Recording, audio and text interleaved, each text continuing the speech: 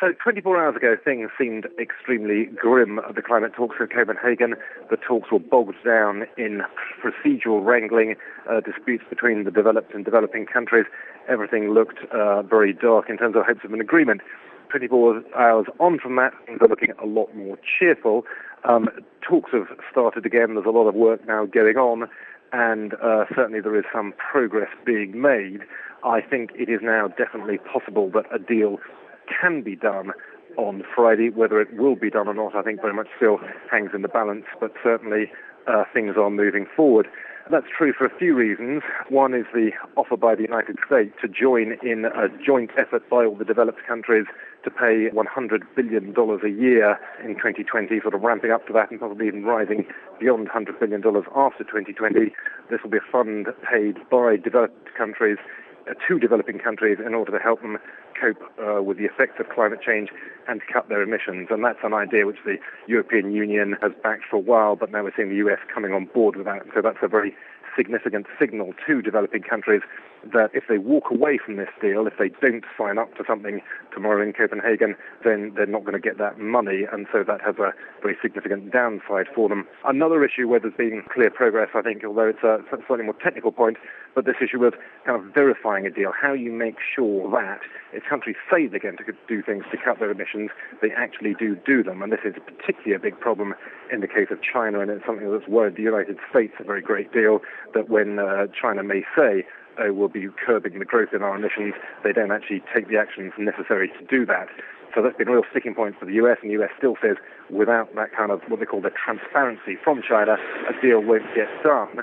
But China's been talking today, and they've been talking in quite clear terms. They say, we're very happy to have transparency. Now, they have their own particular definition of what that transparency means, and they say they don't want any kind of intrusion into China that would interfere with their national sovereignty, but they say they are very happy to discuss and debate their reporting with outsiders, with international bodies and so on, in order to kind of show people that they really are doing what they say they're doing.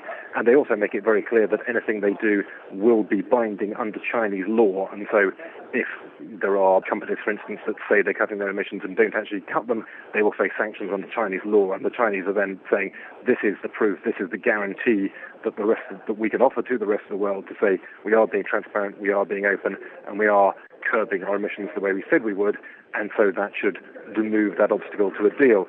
Now, as I say, it's still not done yet. There are still issues that need to be resolved. There is still the big question, in a sense, that the question that the whole summit is about, which is greenhouse gas emissions. And still, if you add up all the greenhouse gas emission reductions that countries are pledged to, they still don't really add up to enough, according to most scientists, to get you to the level where you would think that you would keep global warming within acceptable levels. So there is still a problem there. There is still a gap to be bridged, but a lot of progress has been made. A deal is definitely possible. And, of course, President Barack Obama arrives here in Copenhagen on Friday, and it looks quite possible that he will be able to sign a deal. Now, still, there are things that can go wrong. There are various kind of plan Bs being talked about. There is one plan which would involve just the major countries signing up to a deal. There's another plan which would involve kicking things off maybe for just another 6 months and saying we will have to talk a little bit more, there will have to be more negotiations, but we will absolutely, definitely conclude a deal in 6 months from now, though whether that will have much credibility, I'm not quite sure. So there are possible fallback options, but I think now, as we stand on Thursday night, everyone is working towards the expectation that a deal can be done. Perhaps not on Friday, probably into the small hours of Saturday morning by the time final agreement is reached, but it definitely does seem to be heading in that direction. This is Ed Crooks for the Financial Times in Copenhagen.